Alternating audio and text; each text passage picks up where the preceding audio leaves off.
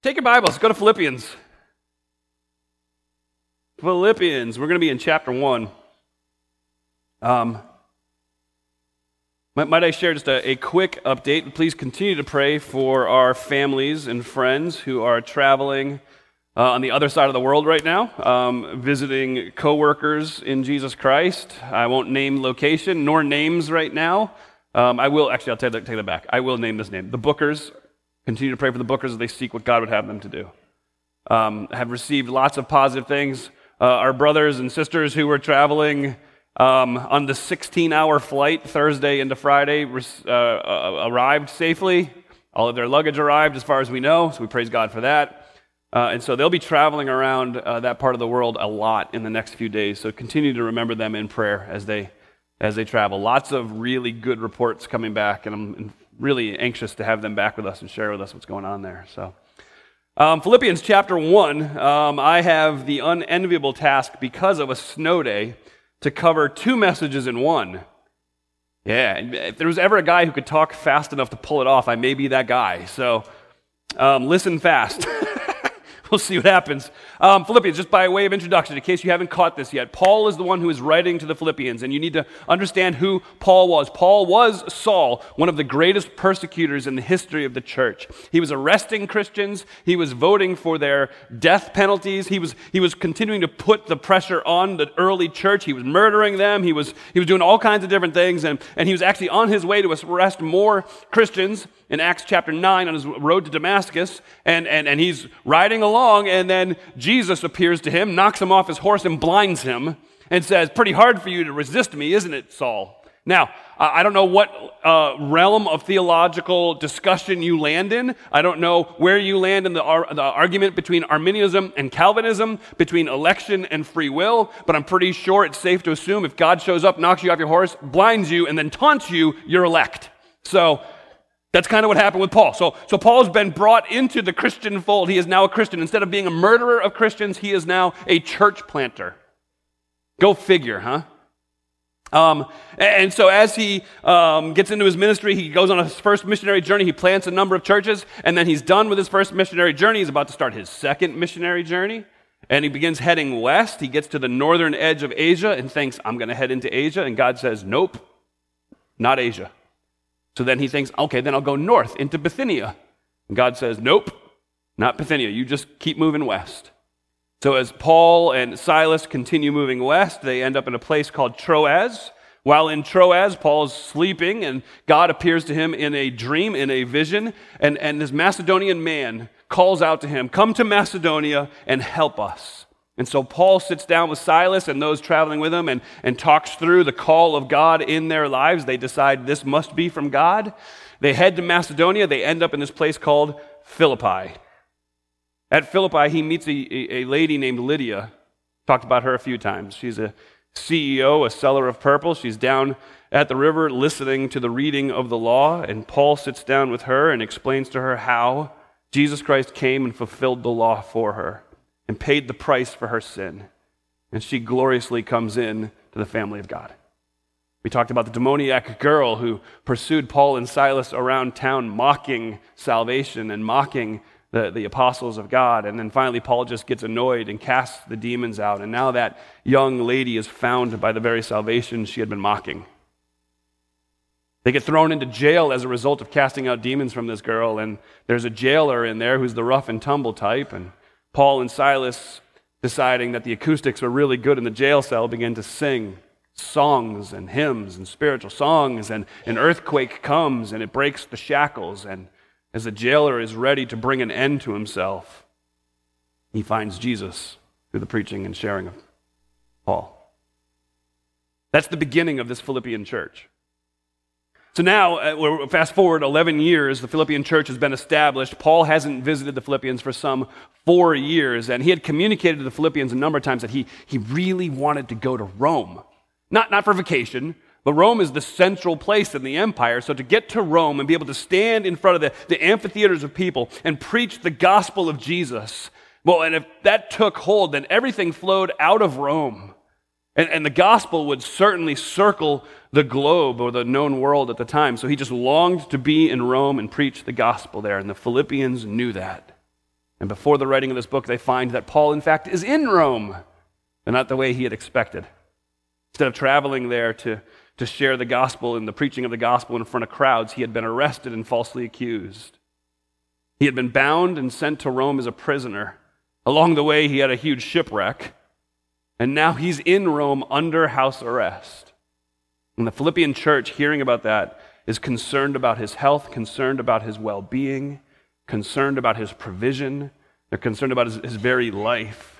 So they take up an offering and they give it to a fellow named Epaphroditus, who we'll talk about in a few weeks. And Epaphroditus carries this very generous offering to Paul, and they tell him, Epaphroditus, go find Paul in prison and tell him we love him, tell him we care for him, tell him we're concerned for him, and give him this gift so he can get the food or whatever he wants while he's there.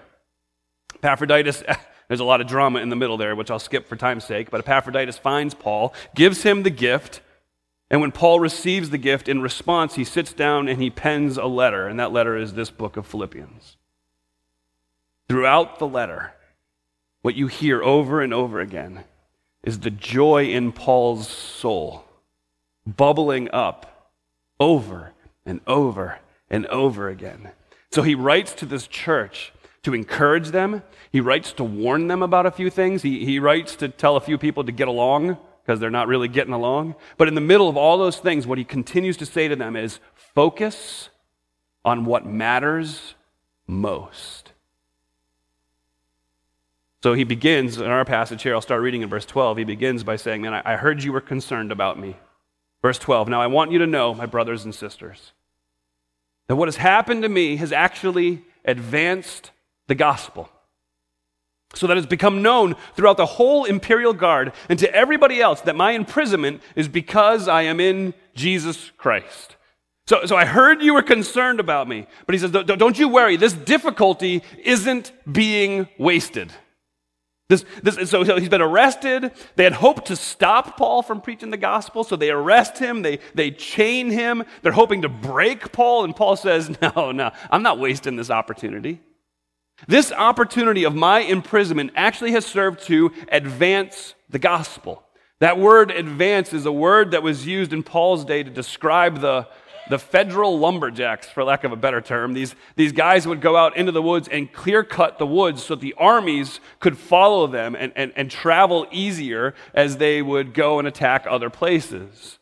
And so he says that to advance the gospel, the picture is these guys clear cut in the woods. So and Paul says what's happened right now is it's a clear cut. The gospel continues to advance in places it never would have gone before. As he looks at his difficulty, he says, this is blazing a trail.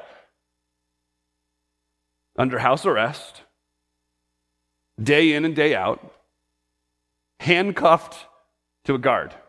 And not just any average guard. This isn't just a jailer like in the Philippian jailer. These are the imperial guard. These were the elites. This was special ops. I just forgot his name. Augustus. Caesar Augustus. I remembered his name. Caesar Augustus is the one that established this group. It's 9,000 hand-picked soldiers. And they were the ones who basically ran everything militarily for the emperor himself. And so while he was being held in house arrest, every day, every moment of every day, he had chains on his wrists. And some have tried to do the historical, archaeological. It's hard to determine, but the length of chain would probably be about 2 feet long, and the other end of the chain would be attached to one of the imperial guards. He was never free. He was never on his own. He was always connected to one fella at a time. And so while Paul didn't get to preach to amphitheaters filled with thousands of people, he had the regular opportunity to preach to one dude at a time for hours. So remember that whole elect comment? If you're attached to the Apostle Paul for hours, count on it, you're elect. You're going to come into contact with who Jesus is. So as Paul talks to these individuals about Jesus, this individual, this imperial guard, would leave Paul and have conversations with one of his other fellow soldiers, and so the discussion would happen there. And next thing you know, you've got 9,000 soldiers talking about Jesus, and the gospel has advanced to the headquarters of the Roman Empire, so much so that at the conclusion of the book that we're studying, the conclusion of the book of Philippians, chapter 4, verse 22, Paul says this, all the saints here in Rome send you greetings, especially those who belong to Caesar's household.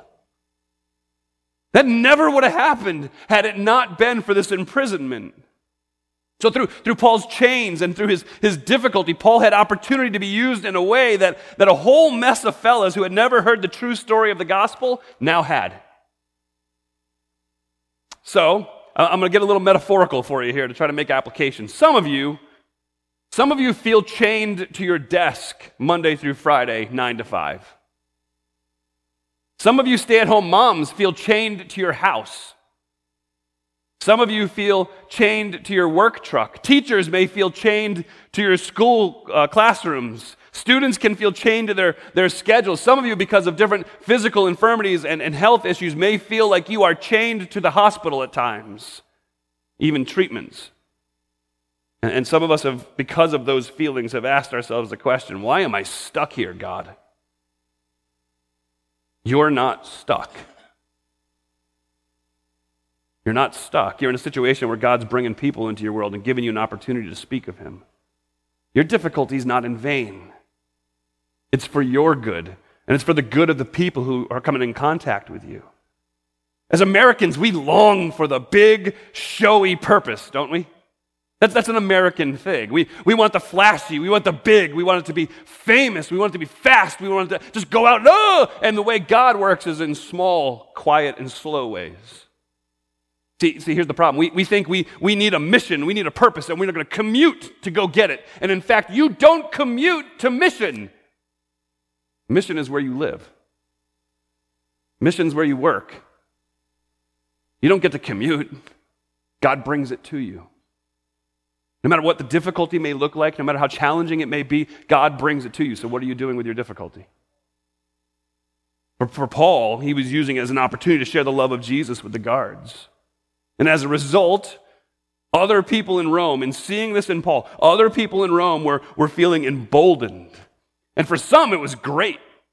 For some, they're out there and they're just sharing the gospel all over the place because Paul's an inspiration to them. They're amazed that God would continue to care for Paul in such a way, and Paul would be so faithful, so they in turn would also share the gospel with other people. But for others, instead of it being out of good motives, it was a chance for other people to seek to bury Paul where he was and to claim his position, his influence, and his status for themselves while they shared the gospel. Look at verse 14. Most of the brothers here have gained confidence in the Lord from my imprisonment, and they dare even more to speak the word fearlessly. Now, to be sure, some preach Christ out of envy and rivalry, others out of goodwill. These, the ones out of goodwill, they preach out of love, knowing that I'm appointed for the defense of the gospel. Those others who were preaching out of envy, they proclaim Christ out of selfish ambition, not sincerely, thinking they're going to cause me trouble in my imprisonment. Listen to Paul's response. What does it matter? Let's Frankism that. Who cares? Only that in every way, whether from false motives or true, Christ is proclaimed. And in this I rejoice. So here, this is an amazing thing. Paul says not only are we, difficulty isn't to be wasted, but even disrespect, it ain't a big deal. He's not even concerned about it. I mean, what were these people saying about Paul? We don't know for sure, but you kind of get the idea that they're saying, well, we know the real inside scoop about Paul. I mean, you've seen the thorn in his flesh, right? That obviously was God trying to hinder him and keep him away from the ministry because he shouldn't be used. Now he's in prison. I mean, God's like, I'm done with that, Paul. Stick him in prison. He's got a secret sin in his life, I'm telling you. He must be trying to raise funds for his jet. He's up to something. He's up to something. You can't trust that Paul. And you don't know what he's saying, but what Paul says is, who cares? I'm not the motive police. As long as the gospel is being presented, then by all means, bash me. Now, I do want to point something out to you. It's very important you understand the difference between this here in Philippians, where Paul says, they're coming at me, they're trying to tear me down, and then what he says in Galatians. It's very different. See, Philippians, he says, their motives, I'm not going to be the motive police. As long as the gospel of Jesus Christ is being proclaimed, I'm going to rejoice. But in the book of Galatians, let me put this up here for you. Galatians chapter 1, verse 6, it says this, I am amazed. This is his message to the church of Galatia. I am amazed that you are so quickly turning away from him who called you by the grace of Jesus Christ and are turning to a different gospel. Not that there is a different gospel, but there are some who are troubling you and want to distort the gospel of Jesus Christ. But even if we, or an angel from heaven, should preach to you a gospel contrary to what we've preached to you, a curse be on him. You see the difference, right? See, the difference is in Galatia, they're preaching a defective gospel. In Philippians, it's not the gospel that's defective, it's the people. It's the motives. And so he says, no, I don't have time to be the motive police. I do have time to stand for the truth of the gospel. But I don't have time to be the motive police. And yes, I suspect their motives aren't pure. But I also know that despite their impure motives, that gospel truth is being presented. So let God take care of the motives. And let's rejoice that they're not compromising the gospel, because I'm more concerned about the gospel going out than everybody liking me. I'm more concerned about the light of Jesus Christ and his glory shining bright than my star not fading. What in the world would happen in 2019? The followers of Jesus Christ took this example of Paul instead of following the example of the world around us. I'm pretty sure you see it. In the world around us, if you disagree with the smallest of points that I may have, if you differ from me in the slightest of opinions, then you tear me up. That's the way we debate now. You differ? Then you must be in Satan's camp. Man, the followers of Jesus have to do better than that. We must remember, just because we're different doesn't mean that we are anti each other. It doesn't mean we're against each other. So let me lay out some traditional church things that cause that conflict. So does your church do contemporary music or hymns? Does your church differ on what version of the Bible you use? I mean, I've got the big initials on mine, so that's the version we use because that's the one Paul used. I figured I'd get at least one of those ones. Do you use a pulpit or do you not use a pulpit? And that ain't a pulpit. Do you wear a suit? A tie? Pants? That's where we draw the line, in case you're wondering. That's it. No. It doesn't matter. Those are all pants matter. Everything else doesn't matter. It's all insignificant in the way it interacts. And please hear me. If you're a guest at Uniontown Bible Church, I know how this works, okay? I understand. A lot of times pastors will get up and they'll do this and be like, and make it all funny and because he's trying to be passive-aggressive to zing a few people in the congregation. I praise God none of that's true here. I do. I have the freedom to actually probably get myself in trouble is what I have the freedom to do. But I have the freedom to be honest with you. It's like, listen, I don't want to elevate myself on a pedestal where I wear a suit and nobody else does so you know who the pastor is. I want to walk around in the lobby and for people to be like, any one of these people could be the pastor as long as they don't have hair. That's a pastoral requirement. But we have that freedom here. We are not. It's not an I'm. We as a church are not going to waste our time on those insignificant differences. We will fight for the truth of the gospel like Paul did in Galatia. But we're not going to fight about things that make much of who we are and stop making much of who Jesus is. So as long as the truth about the death, burial, and resurrection of Jesus Christ is being spoken of, Paul says, I rejoice. And just to make it clear, he repeats it. No, I rejoice. I know you're not going to believe me. I really do rejoice. There's a story... okay. What I'll do is I'll post the details of the story on Facebook later this afternoon. But there's men in the Methodist movement way back in the day, George Whitefield and the Wesley brothers, John and Charles, used to be really tight buddies. And then they had a falling out over theological issues. And they were somewhat significant, but actually, to be honest, they were secondary or further down the line. But There was heartache and heartbreak. George Whitefield makes the comment that he got together with John and Charles Wesley to try to work through their issues because they wanted to be just that close again, and they couldn't get past it. He said, I wish people could have been in the room and seen how Charles Wesley and I just bawled as we prayed that we could be brought together as brothers again. But it just couldn't happen. And so that conflict lasted for years until finally John Wesley passed away, and somebody who was interviewing George Whitefield asked him, do you think that when you get to heaven, you are going to see John Wesley? And George Whitefield didn't even bat an eye. He was like, nope. And the interviewer was like, huh? You don't think John Wesley was a converted follower of Jesus Christ? And George Whitefield said, I didn't say that. I said I wouldn't see him in heaven, because I believe John Wesley is going to be so close to the throne of God, and I will be so very far away. I'll never lay eyes on him. Why can't we disagree like that? See, that's what a follower of Jesus does. He doesn't let our greatest good be about our preference. It doesn't let our particular strain of theological leanings become the thing that divides us. Well, how do you live like that? What motivates that? What drives that? How can we overlook difficulty and even disrespect that's chucked at us every day? Well, let's look at the example of Paul. Verse 18. What does it matter? Only in every way, whether from false motives or true, Christ is proclaimed, and in this I rejoice. Yes, and I will continue to rejoice, because I know this will lead to my salvation through your prayers and help from the Spirit of Jesus Christ. My eager expectation and hope is that I will not be ashamed about anything, but that now, as always, with all courage, Christ will be highly honored in my body, whether by life or by death. For me, to live is Christ, to die is gain. Now, if I live on in the flesh, this means fruitful work for me.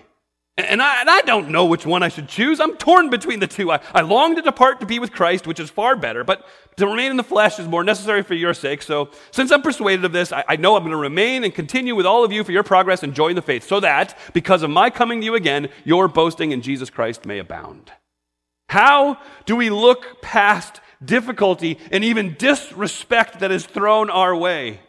It's by remembering that Jesus comes first. Christ is enough. It doesn't matter. Difficulty and disrespect, those things will not define me. I am so confident in who Jesus is and what he's doing. I'm sure I'm going to be delivered. Now, we don't know what that deliverance is going to look like. I may be delivered by acquittal. I may be delivered by death. Either way, I'm delivered. I'm sure he's going to work. I am confident, because both acquittal and death, those are a win for me. I'm confident that Jesus won't let me down, that he won't let you down, because he's never let anybody down. It is all about him. He is more valuable than my comfort, and he's more valuable than the respect that I have. And I'm going to make much of Jesus in life, or I'm going to make much of Jesus in death. Paul says, I can't lose. So in every situation, difficulty and disrespect, Jesus is first. So how do you go to work this week and get berated again and still live like Jesus is enough? How are you able to face your latest and biggest heartbreak and still be able to worship with a heart that exclaims that Christ is enough? You need to have the bigger picture. You need real joy. Not happiness. Joy. And joy doesn't come from that delight that everything's going my way. That's not joy. I used this last week, and I told you to get used to it because I'm going to use it a lot. I changed one word, though. Joy comes from a healthy biblical understanding of this. Didn't, couldn't, do, and gonna. Didn't, couldn't, do, and gonna. It's the fact that I didn't have peace with God. I didn't have hope. I didn't have an answer to my sin problem. And I couldn't do anything about it myself. God loved me. And he sent his son, Jesus Christ, for me. so that while I was still sinning, Jesus died for me. And now, because of Jesus, I do have peace. I do have hope. I do have a confidence that I stand before God fully forgiven, accepted, loved, and redeemed. And as beautiful as that is, that's just a little taste of what's gonna come.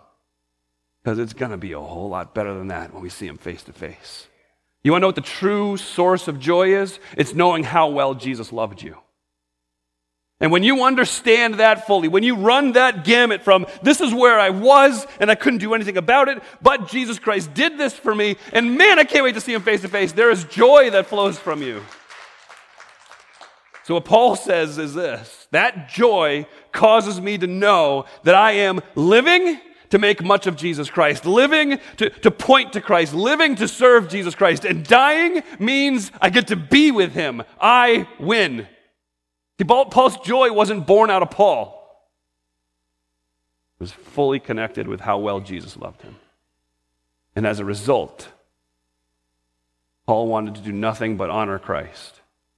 In the middle of difficulty, in the middle of disrespect, in all of his life, because Jesus was his greatest treasure. Is he yours? No, but Frank, I'm saved. I know Jesus Christ. That's great. That's not what I asked. Is he your greatest treasure? Does he consume you? Are you devoted to him? That doesn't mean carrying a Bible to church on Sunday. Being devoted to him means the world around you sees you and knows, not, oh, there's something different because he's so moral. No. The world around you looks at you and knows there's something different because they see the love of Christ emanating from you, both word and in deed. Is Jesus your greatest treasure? Or do you have idols in your life? Now, I don't think anybody at Uniontown's got idols tucked away in their garage that they burn incense to every night. We sure have our idols, don't we? You want to know if it's an idol?